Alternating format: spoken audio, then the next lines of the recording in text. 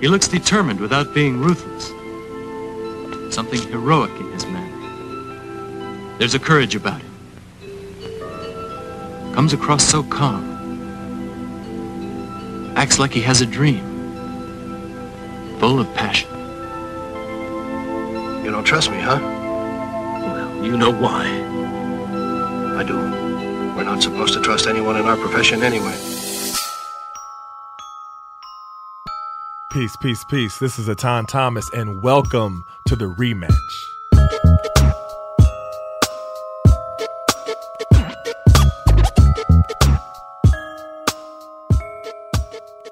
So I'm in junior high school, 7th grade, at Carver Middle School in Tulsa, Oklahoma.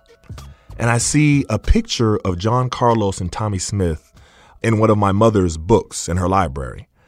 And I asked my mother, what's going on here? Like, what's happening here in this picture?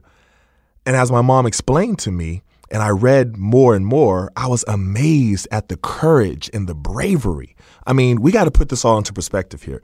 This was long before Kaepernick or Mahmoud Abdul-Rauf. And this was on the biggest stage on planet Earth, at the height of segregation and Jim Crow and police dogs and water hoses and, Edmund Pettus Bridge and civil rights. All that was going on while he made this statement. He's like the ultimate symbol of strength and resistance. And so I started embodying the essence of John Carlos and Tommie Smith and their protests of saying, I'm going to use this platform and say that this is not right. And that's what I started doing. I remember at my high school, Booker T. Washington High School in Tulsa, Oklahoma, during the national anthem before our games, I began doing the Black Power salute while we were all standing lined up. And I was a freshman then, just getting there. And my coach, Nate Harris, told me to stop. And the principal pressured him to get me to stop as well. And I told him that I couldn't, that this is what I believed in. And it's funny because ever since I was a little kid, my mom would always say, my saying was, that's not fair. And that would be something that would get me riled up.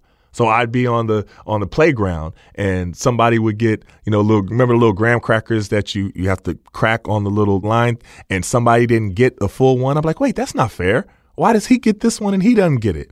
And I would be speaking up for other people that didn't have anything to do with me. And my mom would say, why do you have to take it upon yourself to stand up for everything that you don't think is right? So this was just part of me when I was young. I mean, when I got older, I remember even getting in trouble sometimes when I would see somebody get bullied. And I would stand up for them. I was like, wait a minute, that's not fair. You can't just take his lunch. You know what I mean? You can't just take his coat or anything like that. So, of course, as you get older and you learn more and you start reading more and seeing different things in society, you see a whole lot of stuff that's not fair. So then when I got to Booker T. Washington High School, I was on the platform playing varsity, you know what I mean? And I'm in this big stage, and Booker T was really like one of the main powerhouses in Tulsa. So I'm there, I'm this freshman, but I'm taking this stance. And the older guys were kind of checking me out like, what's this little young freshman, what's up with him? And I would tell them my reasons and tell them why we're not looked at as human beings. We're valued because we're athletes. You know what I mean? They're cheering for, I was like repeating everything that John Carlos said. And that's really why the personal connection for me became so strong, because I had that picture on my wall from middle school to high school to college to now. In my office right now, I have a picture of John Carlos and Tommie Smith at the '68 Olympics. So it was definitely an honor to have him as a guest, and I hope you all enjoy this episode as much as I did. Now, this episode is a little bit longer than some of the other episodes, but John Carlos had so much he wanted to say. So we really wanted to give him that opportunity to not be censored, to not have to try to shorten his answers, but to just talk. It just humbles me so much, man, to think that you could be a part of something, man, that would be so inspiring to so many people. Just to think, all the beaches of the world, man, God bring all these sandy beaches together, and he reached down and pick up a grain of sand with your name on it and throw it on the table and say, you could do this. Wow. So I tell people that I was born June 5th, 1945, to be in Mexico City, October 16th, 1968. That was my mission in this life, is to make that statement and then be able to expound upon it to try and educate other people. The 1968 Olympics Black Power Salute was a political demonstration conducted by Dr. John Carlos and Tommie Smith during their medal ceremony in the 1968 Summer Olympics. in the Olympic Stadium in Mexico City. After having won gold and bronze medals respectively in the 200-meter running event, they turned on the podium to face the American flag and to hear the national anthem, the Star-Spangled Banner. Each athlete raised a black-gloved fist and kept them raised until the anthem had finished. The event is regarded as one of the most overtly political statements in the history of the modern Olympic Games. The Olympic Games are 1 week old today, and yesterday, the 6th day, was the most dramatic so far. It started with the news that the Black Power disciples Tommy Smith and John Carlos, the Olympic 200 meters gold and bronze medalists, had been suspended by the United States Olympic Committee. First of all, most of what you said was propaganda relative to them telling the world they ran us and made us go home. Okay. When they stated that we were going to have to leave Mexico City, I had my visa, and I pulled out my visa and read the visa to them, and it stated that it had not broken any laws of the country. I'm entitled to stay there for 1 full year. So when they told me that we had to leave the country, I told them, I said, well, my visa says that I haven't broken any laws and I can stay. Mm-hmm. I think I'm going to go down to Acapulco and hang out for a while and then come back for the closing ceremony. But yet and still, they told the general populace that we were kicked out of Mexico City. Not true. Oh. Then they came back and they said that they had taken our medals, which they approached us again and said they were going to take our medals. And I stated to them that you didn't give me a medal. I earned this medal. You didn't knock on my door and say, hey, we have open slot. We want to put you on the team. By the grace of God, I qualified through the qualification. Right. I went to the Olympics. I had the process of elimination again. Once again, by the grace of God, I qualified to be on that victory stand.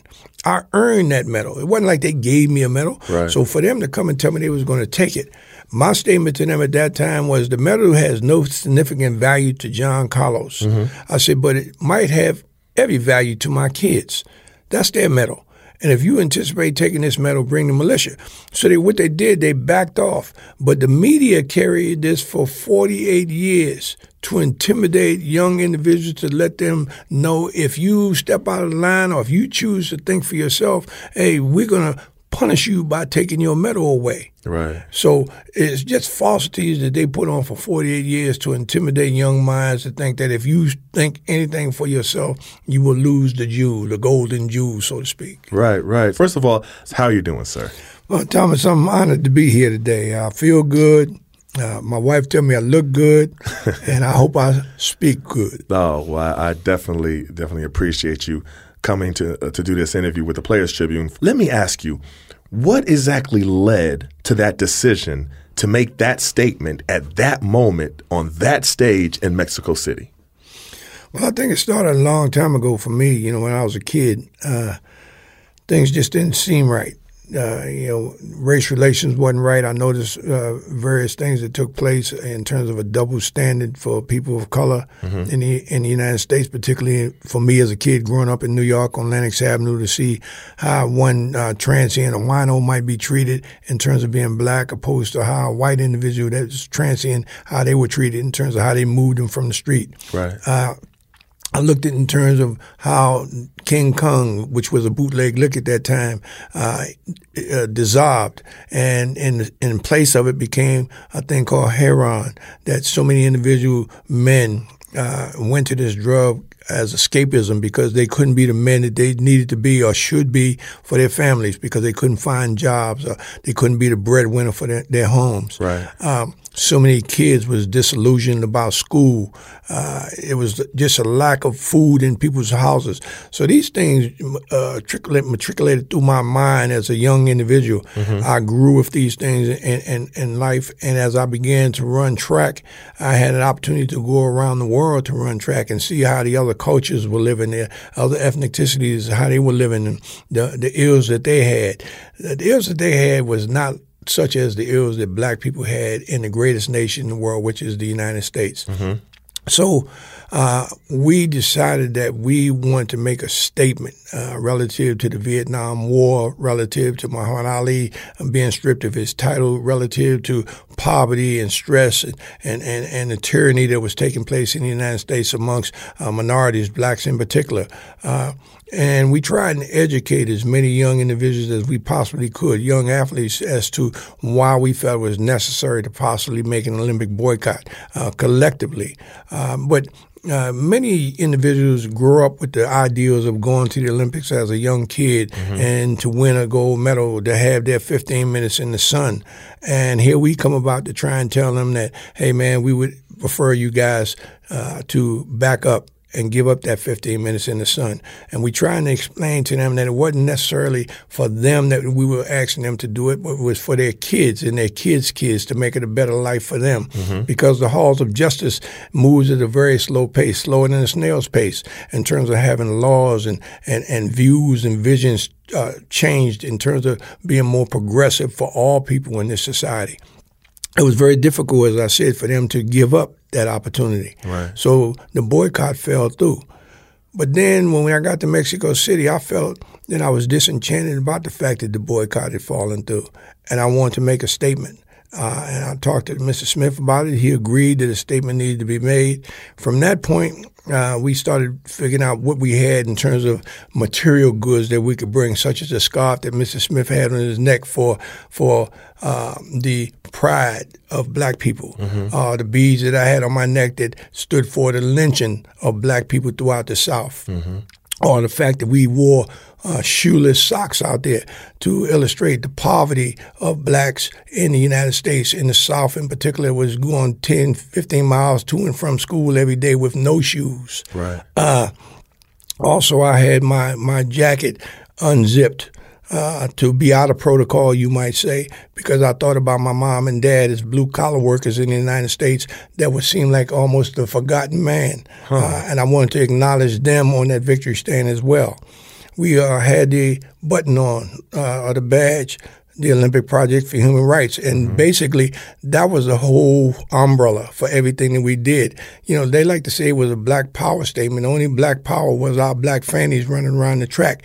But we were more concerned about humanity for all races. Blacks in particular, because we're black. We know our plight. We know what we've gone through. But we felt that other cultures and other ethnicities have gone through many changes as well. So it was a human rights issue that we was concerned about. We took the shoe out there to the victory stand because the Puma shoe at that particular time was the only shoe that gave minority kids an opportunity to get involved in athletics, and they didn't have to be a superstar to get the shoes. They just gave it to kids that wanted to participate. Okay. I grew up with Puma. I worked for Puma as a kid. I felt it was very necessary that we took the Puma shoe and put it in that victory stand as well. So whatever came about, good or bad, Puma was going to be a part of it. Right. So that's why we felt it was necessary. Now, you say how and why that day? That's when God comes in, because God chose that day. God chose the three individuals that was involved in an activity. You know, this is the first time the Olympic Games was actually staged in a third world nation, such as Mexico City in North America. Then you sit back and you say, well, why all the artifacts? Well, the artifacts was there primarily because this was the first time that the actual games was televised in Technicolor. Once again, it was the first time that the games had been televised universal around the world. So it was apropos that we did what we did at the time that we did it, not to disrespect the Olympic Committee or to disrespect the flag, but to put out there the emphasis that we had social issues in the United States that was affecting me as a black man, as a young black man, directly. And my thing was to give out a cry. But the cry had to be wide enough, long enough, high enough, low enough to reach the far ends of the earth, to make everyone understand that we have these ills in society and it's our responsibility to step up and deal with it.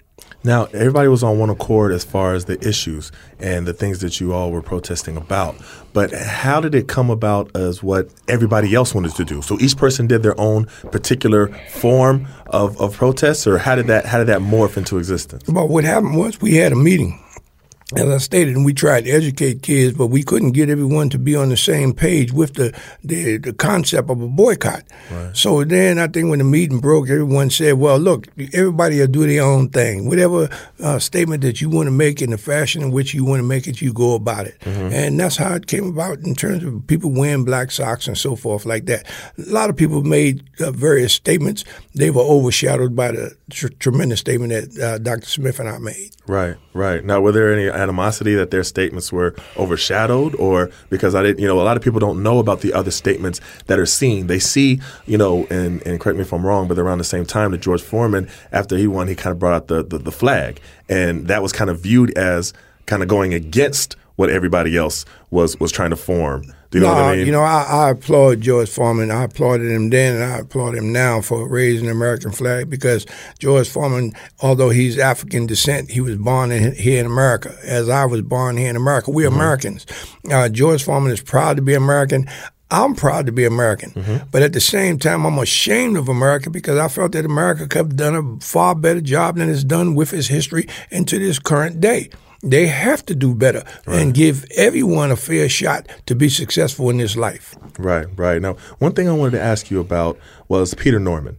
He was the white man in the photo that many people don't really know about, but it's an amazing story. I mean, he was completely shunned on his return to Australia just for supporting the stance that you and Tommy Smith took at a medal ceremony in the '68 Olympics. But he wore the human rights badge on his jacket, as both you and Tommy Smith did, and he was completely shunned by his country of Australia when he returned home. Tell me about your relationship with Peter Norman, because it grew from that point. And, it was really amazing reading, because a lot of people don't know this story. Right. Well, first of all, let me just start by saying Peter Norman is a courageous individual, probably one of the most courageous individuals that I've met in my life, because he didn't even have to take part in anything whatsoever. And I think if we either put 10 million individuals out there, it would have only been one Peter Norman to say, I have the gumption, I have the audacity to stand for equality. Right. I respect and always will admire Peter Norman, and I go so far as to say he's my brother. I would be willing to give my life for him. But here it is there. When you sit back and you think about why Peter Norman wasn't recognized, he wasn't recognized for the same reason that John Brown was never recognized. Because here's a white individual that says, man, I believe in equality, I believe in human rights, and I believe in so much to the point where I'm willing to put my life on the line. John Brown did the same thing that Peter Norman did. John Brown supported Frederick Douglass as the abolitionist to free black people. Peter Norman basically was an abolitionist in terms of trying to free black people or free the Aboriginal people. So therefore, they don't want it to get out that here's a young white individual that believes in equality and justice for all individuals, and he's willing to sacrifice himself to help these individuals to rise in society and life. So right away, they wanted to take him and whitewash him and blot him out the picture. I never blotted him out. I talked about Peter Norman all the time. Tommy Smith never blocked him out. I talked about him all the time. But eventually, they start cutting him out of the picture. I don't control the picture. I don't control the media. Right. I don't control none of that, where they have the photos. That was something that they were doing. Then you sit back and you say to yourself, when last have you seen anything on TV relative to this great nation's history about John Brown doing anything? Right. It's parallel to what they did with Peter Norman. They just don't want the white society, young white kids, to wake up and realize that here are two white individuals, great individuals, that stood against the injustices of society. That's the bottom line as to why Peter Norman wasn't acknowledged in terms of who he was for what he stood for in that victory stand, nor did they appreciate what he stood for when he got home, because he was concerned about blacks in America. He was offended by what he saw on TV, and he was even more offended by what he experienced live than in his own country. Right. You know, you have to take into account, a lot of people don't realize that Australia back at that time was parallel to the attitude and views of South Africa. Right, right. So what was the type of reception that you got once you did come back to the States from both mainstream America and from the black community as a whole? Well, the black community as a whole, man, I would say 99.9% of them held us up in high esteem. They loved, had much admiration and respect for who we were and the stance that we had taken. They felt that the courage that we exemplified at that time represented all black people in terms of courage. Also, I would say that 0.1%, those are older individual blacks that might have been in the military that, felt like we had set them back 100 years. We set the black race back 100 years by doing what we were doing. And those individuals, to me, were the ones that were so subservient to the white society, to the point where, I'm sorry, the master gonna get mad at me because of what you did. Right. That was the attitude that they was putting off at that particular time. But I realized that was ignorance, so I didn't get upset with that because I said, within ignorance, you have to have growth to come out of your ignorance. So in time, a lot of people have become far more intelligent than what they were back in '68. Right. They were led by headlines in the paper, or commentators making statements, or someone reading something over the news. For instance, we had this young white reporter at that particular time that called us black-skinned stormtroopers. I think his name was Brent Musburger. To call me a black-skinned stormtrooper, it should have been offensive to every American. Right. For the simple reason that he was calling Dr. Smith and I black-skinned stormtroopers relative to being black neo-Nazis. Wow. So if he was going to call us neo-Nazis and then America didn't raise Cain about that or be upset about that, that showed me that America had far greater racist attitudes at that particular time. It's interesting because that's the same thing that I see happening now with Colin Kaepernick and everything. You have different reporters like that saying, "Oh, you're anti-American," or "You're against the military," and trying to make it seem like the everything that he's standing for is changing it to something else. Is that why, number one, that you kind of go out of your way pretty much to support the Colin Kaepernicks and everybody who use their stance and everything like that, because you can relate to it because kind of you went through a far worse but similar thing? No, the reason why I support them is simple, man. It's because they're right. They're right in they're right in the meaning or the cause for them to step up and make a statement like that. Right. It's not an easy thing to get up out of bed that morning and say, well, today is the day that I'm going to make a statement about the unjust situations in society. This young man studied. Obviously, he read about what we did 48 years ago, but I'm sure he read before what we did, relative to what Nat Turner did or what Rosa Parks did or Harriet Tubman did or H. Rap Brown did or Martin Luther King or Malcolm X. We have so many black individuals that was thirsting and questing for the same thing that Kaepernick is questing for, the same thing that John Carlos quests for, and the same thing that those that will follow us down the line are questing for. And we all question for an equal opportunity to be successful in this life. We're sick and tired of all the time we menial crimes and we are gunned down by law enforcement. Right. Not to say that law enforcement is bad, but we think that law enforcement has some bad components. They have some fractures within the blue badge or the blue uniform. And it's their responsibility to seek those individuals out and send them on their way. But you don't ridicule an individual because you say, man, your leg is bleeding, go get it checked out. You should applaud that he told you your leg bleeding and go get it fixed up, go get some iodine and put a Band-Aid on it. Right. But isn't it interesting that the same issues that you all were fighting in '68 and you were protesting about in '68, we're still fighting pretty much the same issues in 2016. Well, we've been fighting this long before 1968. Right. The same issues, the same issues that Harry Belafonte fought for, the same issues Nat Turner fought for, the same issues that Harriet Tubman created the Underground Railroad for. We're still fighting today, but with one exception. And that exception is it's a lot more people that's taking blinders off. There's a lot more people of color that's regaining courage. Right. There's a lot more people that's starting to understand. They're starting to educate themselves. And they're not only educating themselves, but they're starting to educate their young babies to make them have a true understanding as to what it means to be black and what you have to fight for as a young black individual to have equality in this society in which we live. Today, they're starting to realize that, man, you got to go beyond the fair. Don't think that Martin Luther King wasn't fearful or Rosa Parks wasn't fearful or the little skinny dude Gandhi wasn't fearful to make a statement. I said, we all have fear, but you have to go beyond fear to make the change in society, to make it a better life for your kids. I don't expect nothing to change in my lifetime. Right. But I guarantee you, by the time my kids get to be my age, it's going to be a lot better for them and their kids. See, the difference is this. 1968 was two individuals out there. But when you sit back and you think about two individuals, when I look over my shoulder, I think about Nat Turner. I think about Paul Robeson, Harriet Tubman, on down the line, eons of individuals that was before me. We were all horticulturists, gardeners.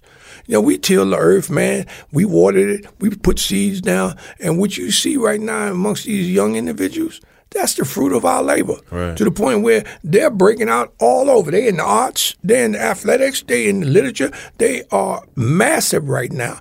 Everyone is coming together in terms of saying, hey, man, we don't want it tomorrow. We don't want to wait anymore. We want it now. And we're going to push the pencil. And now you have to take into account, and I'll be done after this, but when you sit back and you think about what's happening right now, think about Derek Jeter. When Derek Jeter played baseball, he got a tremendous contract. But he did a tremendous job to earn that money. You think about Shaquille O'Neal, got a tremendous contract. But he earned the contract. He did his job. He won championships for him. That's from the agency or the owners of these various teams. They got theirs. But when you sit back and think about black people as a whole, the question is whether we got ours or whether those owners are interested in us getting ours. When I say ours, I'm not talking about the one individual. I'm talking about with Shaq's community where he grew up, Right. or Derek Jeter's community where he grew up, or John Collins' community where he grew up, whether we getting ours. Now, here's the deal. Black athletes are starting to realize that, hey, man, I have a vested interest in all the kids that came through when I was coming through, all the kids that might come through after me. It's my responsibility to see that they have an even playing field. How do I get my boss and all the other bosses to sit down with the Congress or the Senate or the Supreme Court or whomever to say, hey, man, we really have to do this race relations deal to its highest level to try and resolve these things. Why do we have to do it? Why or what's pushing the owners to go sit down with the Congress and the rest of these people to try and resolve this issue? It's because black people are starting to realize that we have the power to hold up the money train. If they shut down the NBA for a week, that's a tremendous amount of money lost. Right. No one wants to lose money. The players don't want to lose money. The owners don't want to lose money. So if you stop that money train, everyone is a little more astute in terms of let's sit up and let's resolve these issues. Right. Because America is a capitalistic society. And you tell them that we're going to hold up the NFL for a week, or 2 weeks, or 3 weeks, they'll be at the table instantly. Right. To say, hey, man, we have to resolve these. You know, when you think about Sterling, when Sterling got up and made the statements regards to Magic Johnson and so forth, when it got out, they told Mr. Sterling, said, you got to go. He said, I'm not going nowhere. I own this team. They said, oh, no, you got to go. What do you mean I have to go? Why I have to go? Because you about to hold up the money train. Right. Okay? Now, we're going to pay you handsomely for a team that was worth $400 million to give him $2 billion. Right. So, hey, man, it was worth to give you that $2 billion relative to the money that we stand to lose if we didn't let you go. So it gives black people the understanding that, hey, man, we ain't trying to stop society from flourishing economically, but we're going to use our economic power to make them come to the table to deal with these racial issues, to deal with police killing people for selling loose cigarettes or killing little black kids because they in the park where they supposed to be in the park with a cap gun. Right. Or a woman driving down the street and she gets stopped for a traffic citation. Next thing you know, she's dead hanging in jail. And then when all the dust settled and you look up, no one is being prosecuted for it. Right. So they just died just for no reason whatsoever. No one's accused for doing it.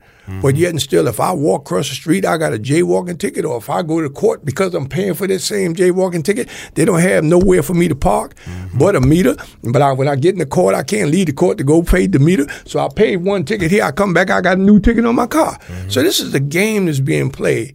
And we just tell them, say, hey, man, y'all got to change the game because we ain't going for it no more. Wow. Wow. You know, and I'm just going to ask you one more question, and I'll let you go. And thank you for taking the time to sit here and talk to the Players Tribune. Why haven't they made a movie yet about y'all? I mean, I honestly, you know, I'm not a director, but somebody need to call Spike Lee or somebody to make a movie about John Carlos, Tommy Smith, everything that you said about Peter Norman, the '68 Olympics, everything leading up to.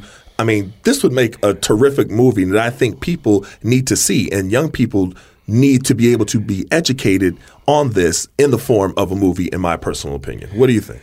Well, I think, first of all, economically, you know, when I sit back and I think about movies, I think about gross in terms of what individuals will make. It's a tremendous amount of money that would be made by this movie. Okay, and the reason I say a tremendous amount, because the movie is a universal movie. You can take this movie in the Middle East, where a lot of movies you can't take over there. Right. But you can take this movie around the globe. So that creates a tremendous amount of money.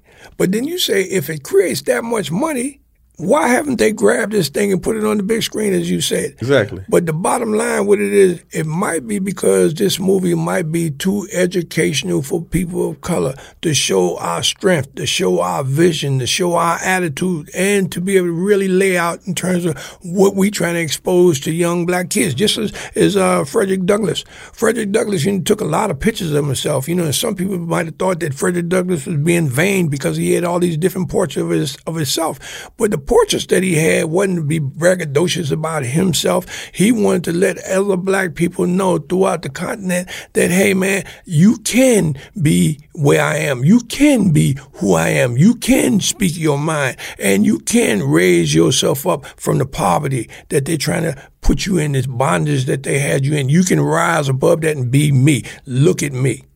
Okay, here's a man that was a slave that broke from slavery and succeeded so highly in life. But yet and still, if he didn't have no social media back then, right, most papers wasn't pushing him back then, right, until later on in life. So he had to have a mechanism to let people see him. And that mechanism to let people see today would be the movie industry. Right. It would hit so many people.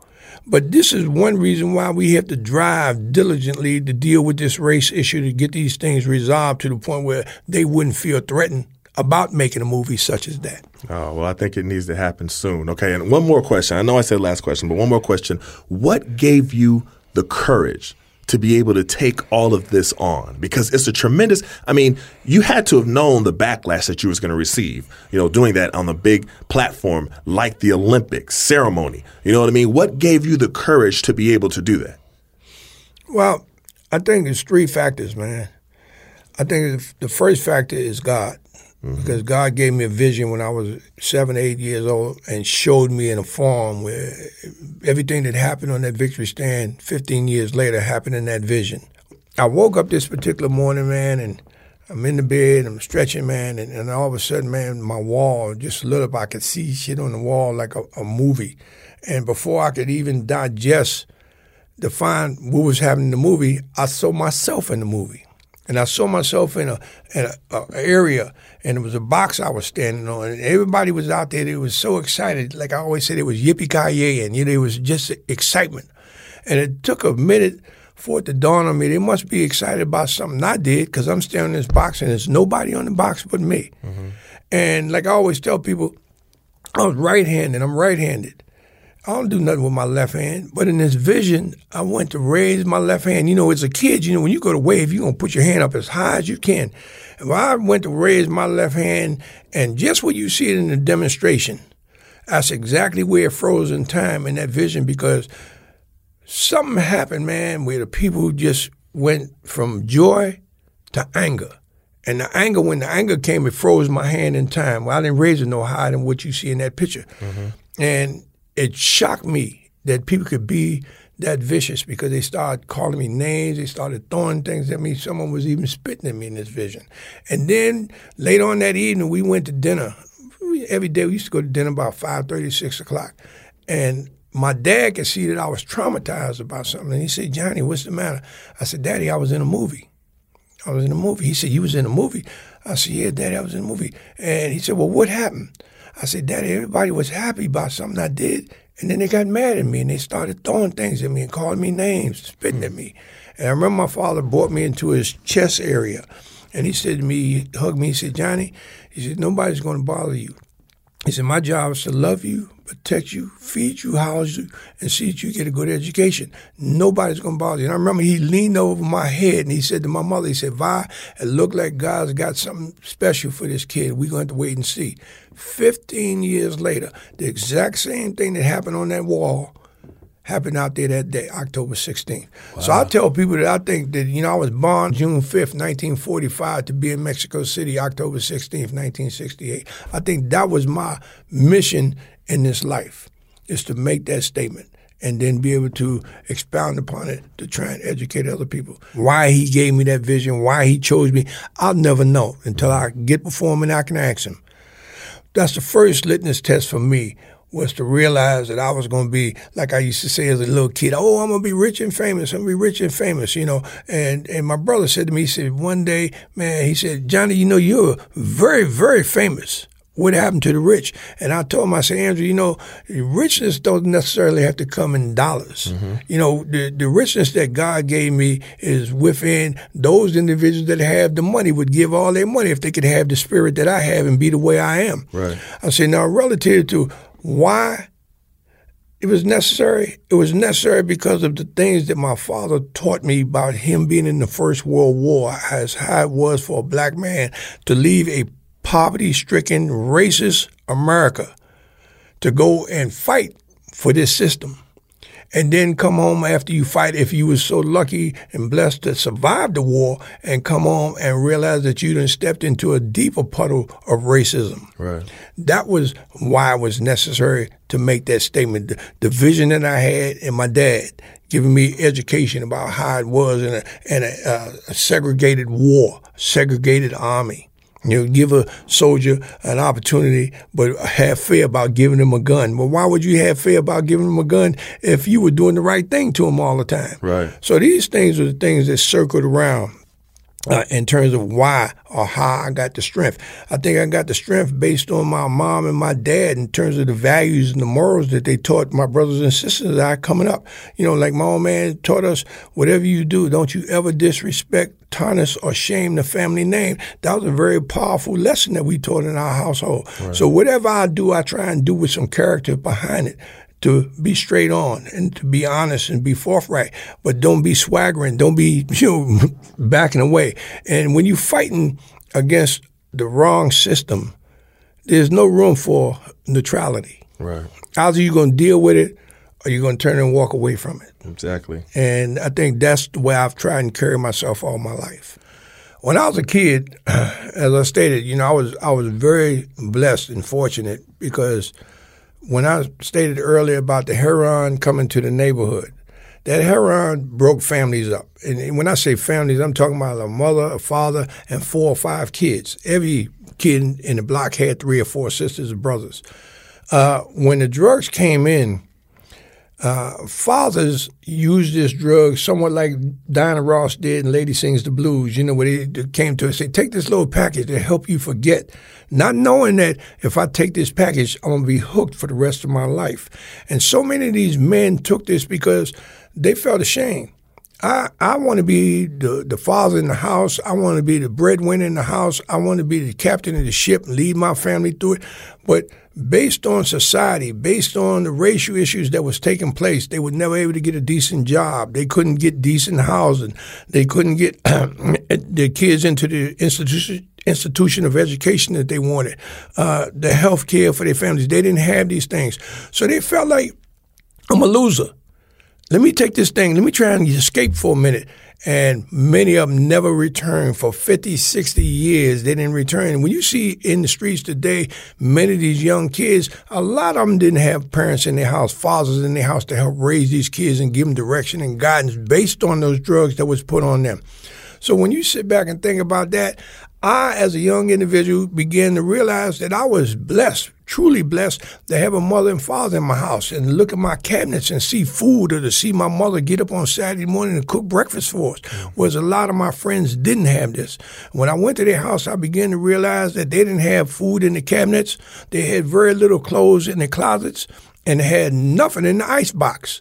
So therefore, I had to reach back in my mind.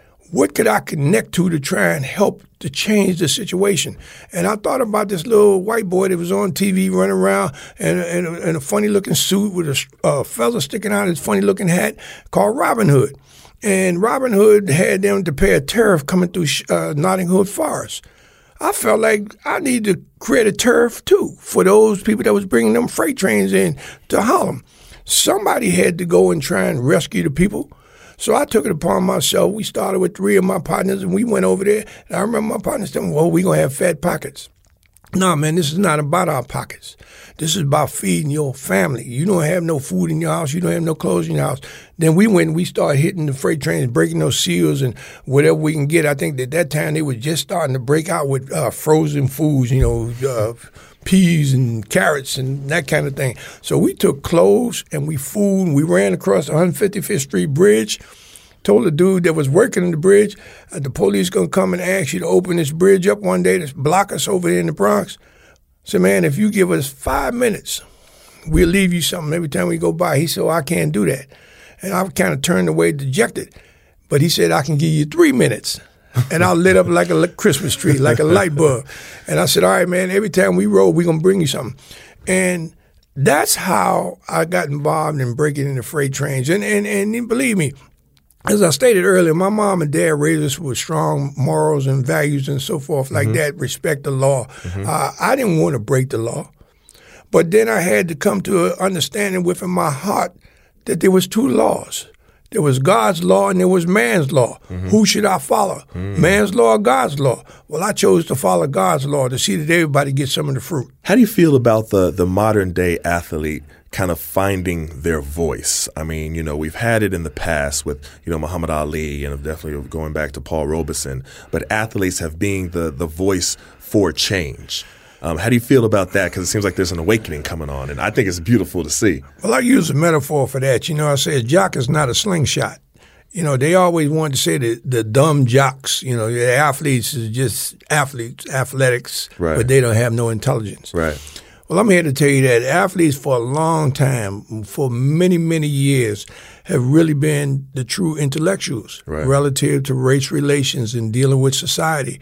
You can go back as far as Paul Robeson. He was a great athlete. Marion Motley was a great athlete. So when you sit back and think about Jim Brown as a great athlete, all of these athletes that I'm talking about, they dealt with the social issues of society, but they've never really received any acknowledgement. We didn't ask to be Langston Hughes. Langston Hughes is Langston Hughes. Right. But yet and still, relative to dealing with the issues, I think they was equivalent to Langston Hughes in terms of being intellectualizing the certain situations relative to race relations in this country that they overlooked because they still want to use the old metaphor. These are just dumb jocks. Right. So they don't acknowledge individuals in athletics. You think about Kirk Flood.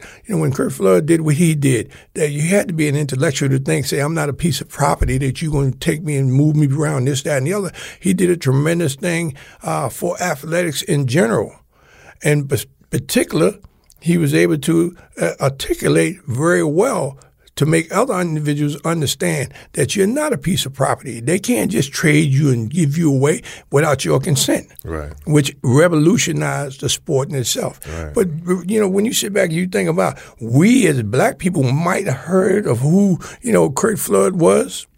We might have heard of who Jim Brown was, but those individuals that's out there on the other side of the street, they know who these individuals are, and they know how intellectual they were in their quest to make things better, but they never, ever gave them credit for being intellectuals that they were to speak on the issues throughout time.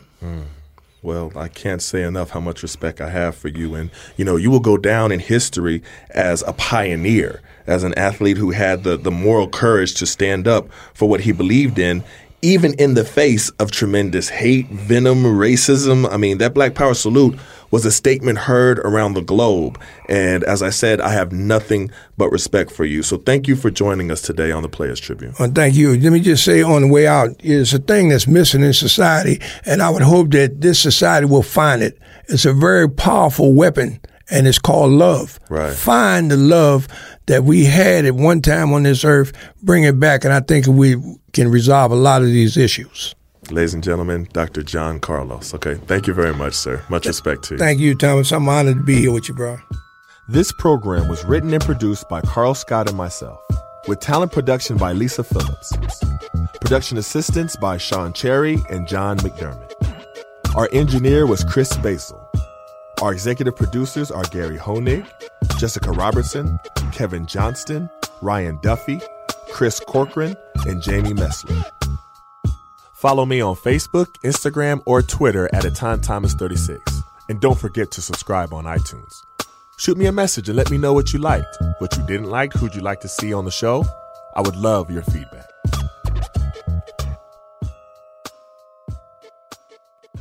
ThePlayersTribune.com